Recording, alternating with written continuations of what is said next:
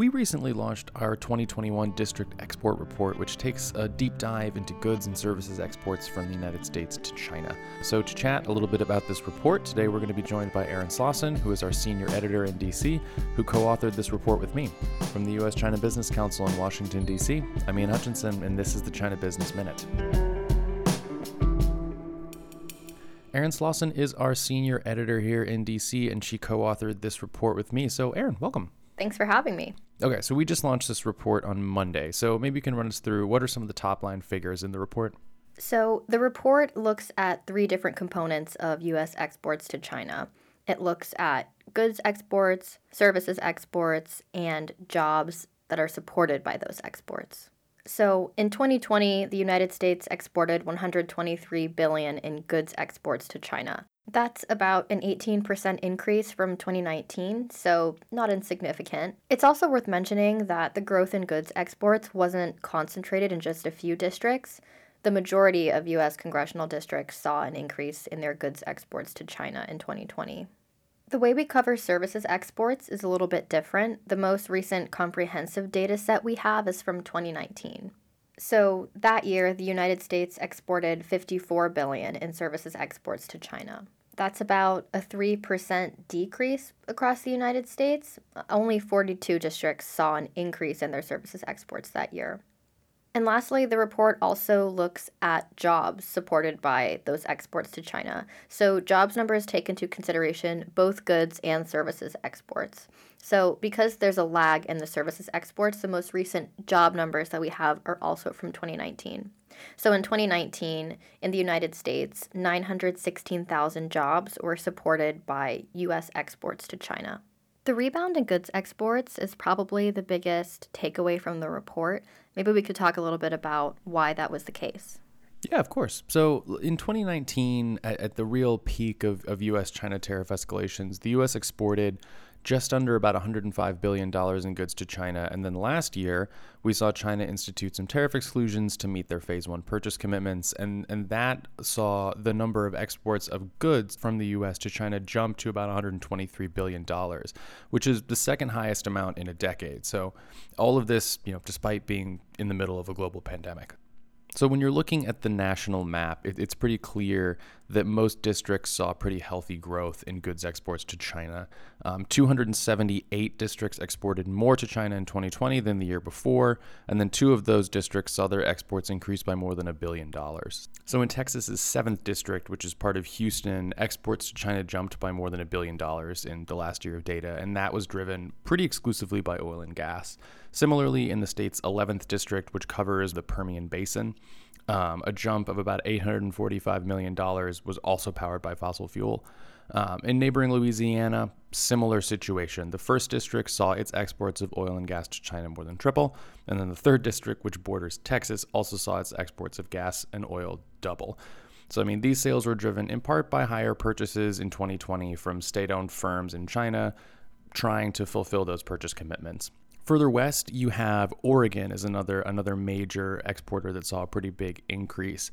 Semiconductors and their componentry are, as a whole, nationally, the second largest category of goods that we export to China, and more than half of those come from Oregon's 1st district in the northwest of the state. It's home to a swath of chip fabs and other factories that are dubbed Silicon Forest, and this district saw its exports to China jump by almost $2 billion in 2020, and it was driven mostly by booming exports of semiconductors. In the heartland of the U.S., we saw soybeans, wheat, and corn exports really bounce back. China went on a really big purchasing spree of U.S. agricultural products in 2020, which led to a real record-breaking year. For example, U.S. exports of soybeans increased by 77% in just a single year. And this also came during a demand spike for these exports, which are used as animal feed, as China's pig herd was recovering from African swine fever. We did see, thanks to these tariff exclusions, boosted exports of agriculture products from these states that are oriented more towards agriculture, like North and South Dakota, both of which are at-large districts, and then Nebraska, Kansas, Minnesota, and Iowa.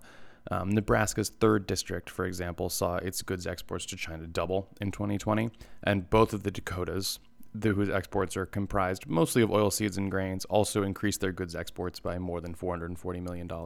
It wasn't all good news, though, as South Carolina, Washington, and Kentucky saw a lot of their districts hit pretty hard by falling aerospace sales. In 2019, aerospace products and parts were South Carolina's 6 districts' top export to China, and they sold about $2.4 billion. In 2020, that district's exports fell by basically 99% to only $2.8 million. And then on the other side of the country, in Washington's 2nd district, which had once been a really large exporter of aerospace products to China, it exported about $1 billion less of goods to China in 2020 than in 2019. And that was already after having fallen by 73% the year before. Washington's 9th district and Kentucky's 6th, also aerospace hubs, they tell a pretty similar story. But like goods obviously aren't the only thing that we export. We also have services exports. So maybe you can kind of run us through some of that services data as well. So as I mentioned earlier, U.S. services exports to China declined in 2019 for the first time in several years. But for the last decade, growth had been continuing quite steadily. Around 2016, it started plateauing. But if you look at numbers for 2019 and compare that to 2010, U.S. services exports to China have actually grown by nearly 162% over the last decade. And historically, the largest services export to China is travel. This was the case in 2019 as well. The top services exports were education travel, other personal travel, industrial processes, and then business travel and passenger fares. However, overall travel decreased by about 10%. But there were a few bright spots. For example, congressional districts with Asia-Pacific shipping hubs saw quite strong exports. So Alaska is comprised of one at-large district that did quite well. Washington's 9th district, so the home of the Port of Tacoma, did well. The districts that include the Port of Los Angeles and the Port of Long Beach also did well, even though they saw a slight decrease from 2018. The largest overall increase we saw in U.S. services exports to China was actually Illinois' 5th district, so this includes part of Chicago, which, of course, is a major shipping hub. Another bright spot is in educational exports, and this is literally tuition payments from Chinese students to U.S. universities, and those were up $500 million from 2018. So, for example, in a state like Wisconsin, every single district exported fewer services to China in 2019, except for the 2nd district, which is home to the University of Wisconsin-Madison. And educational services at $110 million were that district's top services export to China. When it comes to jobs, we see a similar pattern. So, as I mentioned before, jobs numbers take into consideration goods and services. And for that reason, the most recent data we have is from 2019. But just to give you a snapshot of what was going on in U.S.-China trade at the time, it was the height of the trade war. Goods exports decreased that year, and the number of jobs supported by exports to China fell to around 916,000. To put that into perspective, in 2017, the number of jobs supported by exports to China was around 1.1 million. I'm generalizing here, but those job losses tended to be tied to patterns in specific sectors. So, for example, the oil industry.